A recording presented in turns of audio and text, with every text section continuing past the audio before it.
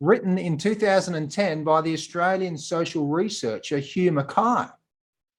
And he identifies 10 social desires that drive us, such as the desire to be useful, to belong, the desire for more.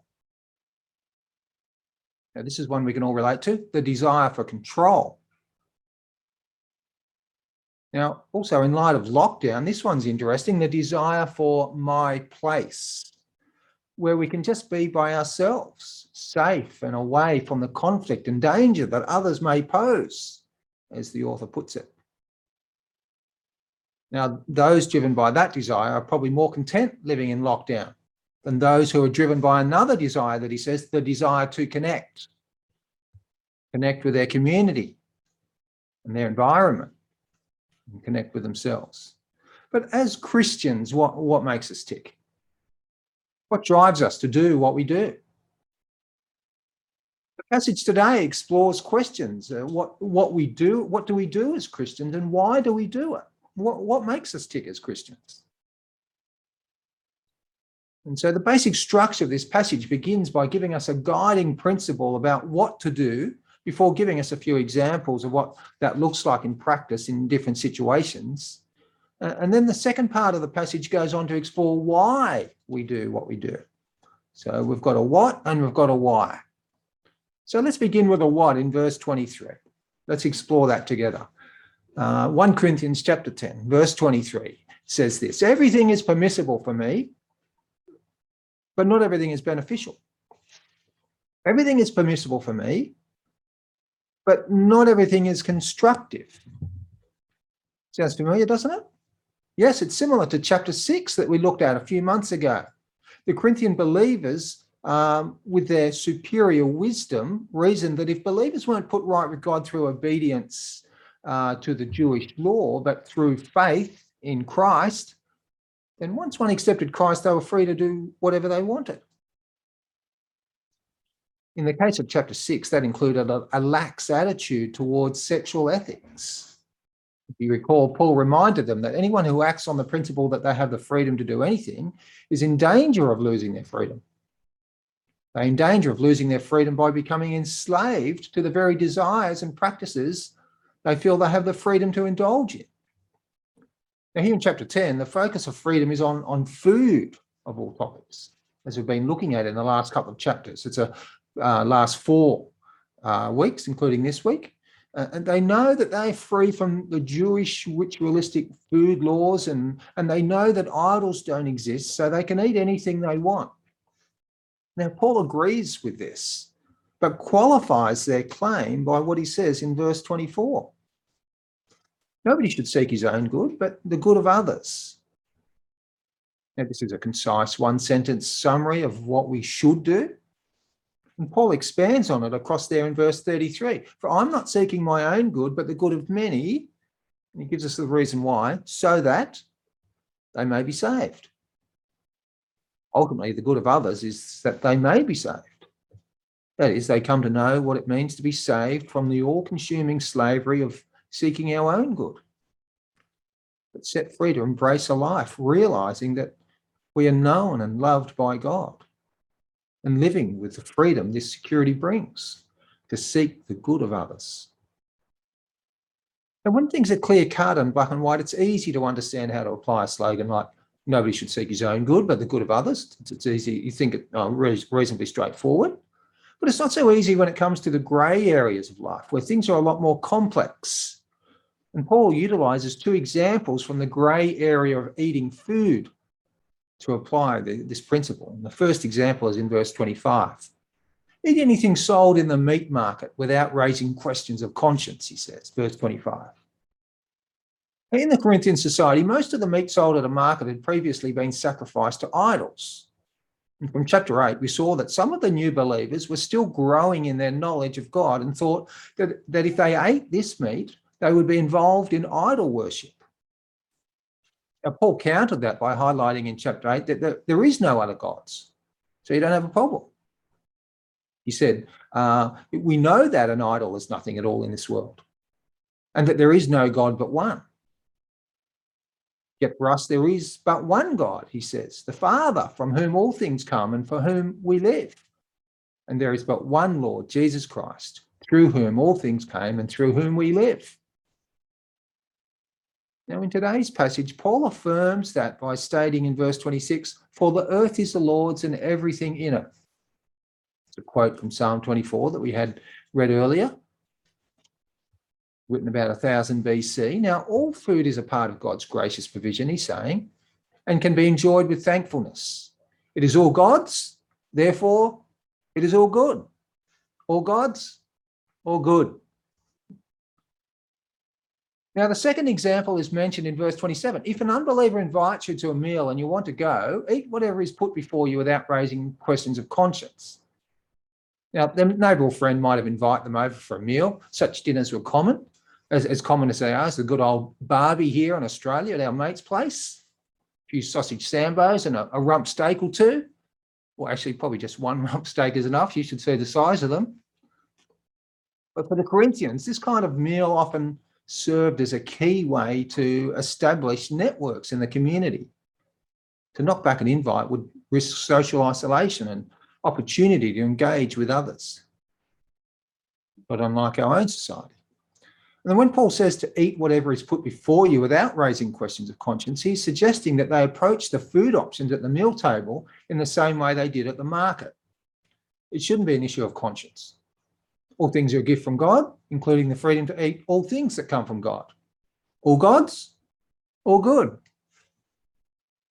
Paul also knows that although it was essentially a social occasion, there was often a religious element that could be ignored, that couldn't be ignored. That had to be taken into account. And he goes on in verse 28 to say, "But if someone says to you, 'This has been offered in sacrifice,' then do not eat it, both for the sake of the one who told you and for the sake of conscience." I'm referring to the other person's conscience, not yours. Now, to discover it is an idol food and still go ahead and either buy it at the market or eat it in your neighbour's home could send mixed messages to those around you. For example, it could be interpreted by those around you as your tacit support and agreement of idolatry, that the idols were somehow real gods to worship, and you're acknowledging that by eating the food. Also, the people around you could also conclude that the believer is not consistent with their own convictions, or even worse, a hypocrite. Your weak commitment means you must serve a weak God who's not worth the glory and honour you attribute to it. Now, Paul knows that they are free to eat because, there are no other gods. One. No other gods but one. You have that freedom, he says. It's all God, it's all good. But for the sake of not creating a misunderstanding, you can choose not to. Actually, choosing not to could actually also end up creating an opportunity to explain the believer's perspective.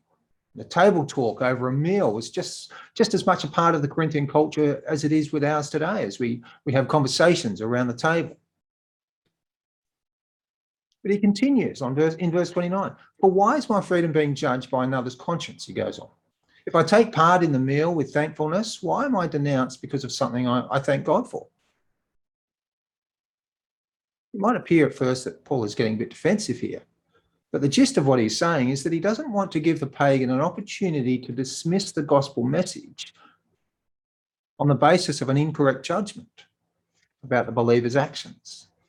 In other words, why should I put myself in a position where another could easily misinterpret what I'm doing and conclude something incorrect about God? Now, for example, if I join in an interfaith prayer meeting with people from other religions, am I endorsing the misunderstanding that all faiths lead to God? Now, so far we've seen the principle about what to do. Nobody should seek his own good, but the good of others. Now, Paul has shown us it depends on the situation about how we apply it. It's a little bit like a choose your own adventure scenario. Do you remember those books you were reading as a kid, the choose your own adventure? You have the guiding principle, and then Based on the information you have at hand, you make a decision. Sam was using this as an example in small group on Wednesday night. But the decision you make depends on the situation. You make different decisions in different contexts according to the different information that comes to hand and guided by the overarching principle. So eat this food in one context, but not eat it in another context. It all depends. Paul goes on to give us more clarity by moving from what to do and explaining why to do it. Unpacks it a little bit further. This brings us to the why we do what we do. What makes us tick? Look at verse 31 with me. So whether you eat or drink or whatever you do it all for the glory of God. This is the ultimate message of this whole section on the food sacrificed to idols from chapters 8 to 10. Well, actually, it's the ultimate goal of the whole Bible, really. Yeah, our whole lives. Although food has been the topic, the issue has never really been about food in and of itself. Focusing on the food means we're asking the wrong question. We need to be asking, is the way that I'm handling this situation giving glory to God? Now, we throw the expression for the glory of God around all the time. And we love to sing the hymn, To God Be the Glory. Wasn't it great to have that song at the beginning? I love that song. And it's even richer when we can be in the same room together and belt it out. It's a great one. But in its simplest terms, to glorify God is to make God look good. Not in the sense of trying to create an impression of something that is not true in reality, but sort of just trying to cover it up and make it look good. Like one political party recently encountered when one member said about multicultural candidates, as it came up in the paper yesterday, this is the quote, "Multiculturalism can't just be a troop that we pull out and parade while wearing a sari and eating some kind of gumbao chicken to make ourselves look good." What a great quote that is. Now, unlike the world in which we live, God is not inconsistent. Making God look good is not about giving an impression to cover up some kind of weakness. There are no weaknesses with God. He is worthy of our honour. His character is where true glory is found. Our role is to show people the glory of God that is already there by the way that we live and as well as with the words that we say. As we've travelled through 1 Corinthians, we've seen this playing out. Now, chapters 1 to 4 has highlighted it in the language of wisdom. Chapters 5 and 6 showed us that sexual immorality among God's people dishonours God, and chapter 7 countered that by highlighting how sexual purity among Christians honours God and is designed for sexuality. Now, chapters 8 and 10 here have been showing that idolatry dishonours God, but while the coming chapters from 11 to 14 show how we can counter idolatry with God-honouring worship. We also glorify him by living in light of the return of the resurrected Christ, as chapter 15 draws out. So as we live our lives as Christians, we will either make God look good or look bad. Let's reflect on that for a few moments. Let's begin with a negative for a moment. How do we make God look bad? Or how not to bring glory to God? Verse 32 picks up that. He says, "Do not cause anyone to stumble, whether Jews, Greeks, or the church of God." The word Greeks, as it's used in this particular verse, is another way of expressing the word for Gentiles. So the verse encapsulates everybody inside and outside the church. Now, the verse is not talking about the message of the gospel itself. As chapter 1 reminded us, the message of the cross is foolishness to those who are perishing. The message will always offend some people. But it's saying don't do anything to darken or to cast a shadow over the goodness and kindness of God in such a way that it will cause somebody to lose sight of the truth and the glory of Jesus. And a very simple example, I get upset at my neighbour by doing something inconsiderate, and I express it in no uncertain terms. We've all done that. And how can I turn around and then invite him to church? I'm casting a shadow over the goodness of God. We might get really aggressive in a discussion about what we believe, and we get carried away with our emotions, and we get quite heated. We might win an argument, but at what cost? We're casting a shadow over the goodness of God. I feel it hard to create a gospel-shaped culture in our church where the only thing that offends people is the message of the foolishness of the cross and not our offensive behaviour in bringing it. But how about the positive? How do we bring glory to God? He goes on in verse 33, even as I try to please everyone in every way, for I'm not seeking my own good, but the good of many, so that they may be saved. Now, we're not here talking about trying to win someone's approval according to their unrealistic expectations to validate our own sense of worth. Our value doesn't come from the superficial opinion of others. It's the interview that we'll have later will show. But we're also not in the business of currying favour with people for our own good, for what we can get out of it. Right? I remember when I was living overseas in Asia, sometimes I would meet people who were really friendly. So, oh, wow, this person's really friendly. And then after taking us out for lunch or for a walk in the park or ringing us on our birthday, they would ask us to help set up an English school or teach somebody English or something like that.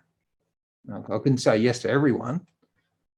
And so if I said I wasn't able to, then all of a sudden I'd disappear out of my life. I felt manipulated. And after a while, I became suspicious of every time somebody was friendly to me.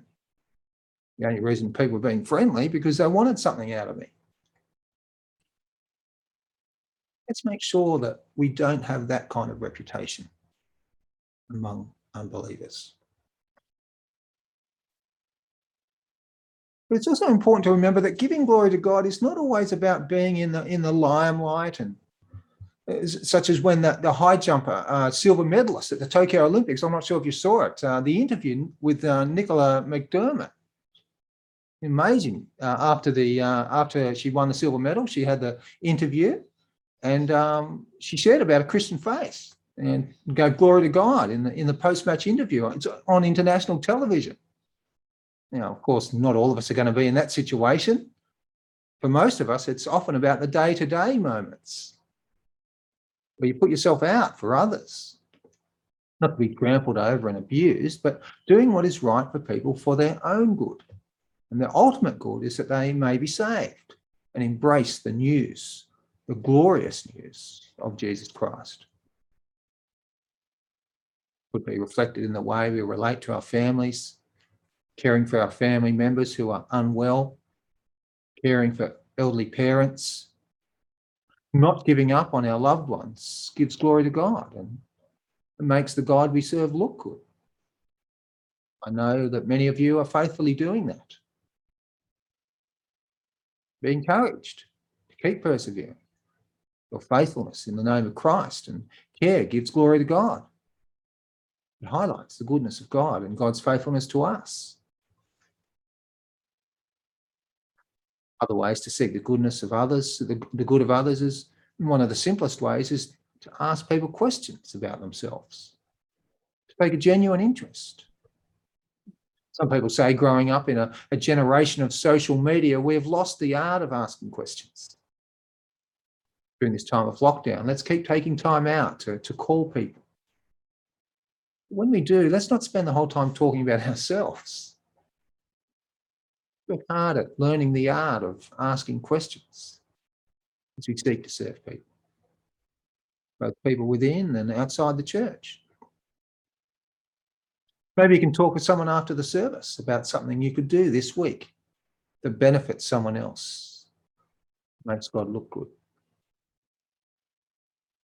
Now, at the end of the day, in these verses, Paul is basically drawing out the connection between the two great commandments in the Old Testament, and as Jesus summarized them, to love God and to love your neighbor. We love God by loving our neighbor. We love our neighbor by not putting anything in the way that would cast a shadow over the goodness of God, obscure their view of Jesus, that would cause them to stumble. We do that by seeking their good. And the ultimate good is their salvation. But one of the stumbling blocks that we may be putting in people's way is acting like we have it all together sometimes. We all struggle to seek the good of others, don't we? And none of us are perfect. I feel really uncomfortable preaching this sermon. So I know I'm not very good at this, doing this all the time. I feel uncomfortable around people who pretend that they have it all together, giving the impression that they're all good, expressing their own Christian spin, you could say. Now, I fall short in so many ways, and I never want to pretend to be otherwise. But we need to remember that God didn't lay this principle down of serving others as a means of us trying to earn his approval, to prove ourselves to him so that we might be good enough to somehow go to heaven. No one is good enough, not even one. But there is always an exception, isn't there? Jesus was good enough. He was the one who always sought the good of others. He became the ultimate suffering servant who gave up his life for the good of many, as Isaiah puts it. Through his death on the cross, he takes the judgment we deserve for not seeking the good of others all the time. The status of his perfect life is transferred across to us, so we are free to approach God with a clean slate. His resurrection confirms that he has the authority over death itself, so all who trust in him will not perish, but have eternal life. It is from this position of security that God sends us out into the world to serve others, so that they may be saved. It is because we are secure in Christ that we are able to serve others, that we're free to serve others. Not because we are perfect and unblemished people, but it's when we know the glory of God as revealed in the gospel and how glorious that is. When we know the glory of God, that we can live a life that reflects the glory of God. The good news of Jesus is the glory of God. And that's why Paul can say in chapter 11, verse 1, follow my example as I follow the example of Christ.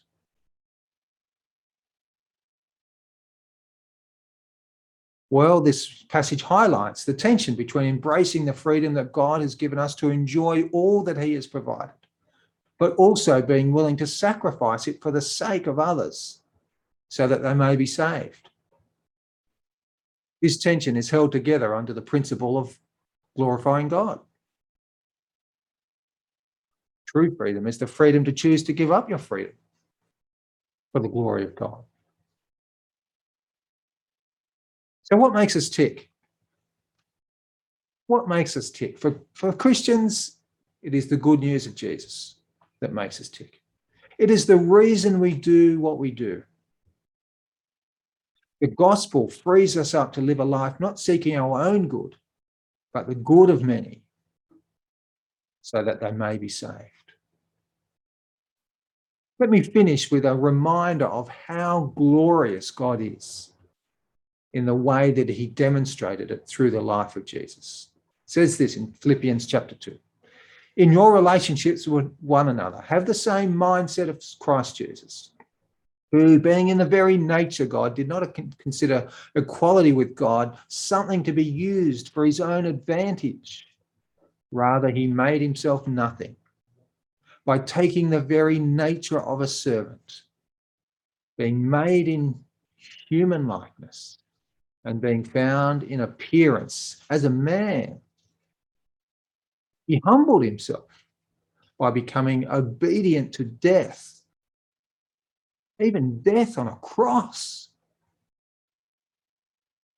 Therefore, God exalted him to the highest place and gave him the name that is above every name, that at the name of Jesus, every knee should bow in heaven and on earth and under the earth, and every tongue acknowledge that Jesus Christ is Lord, to the glory of God the Father.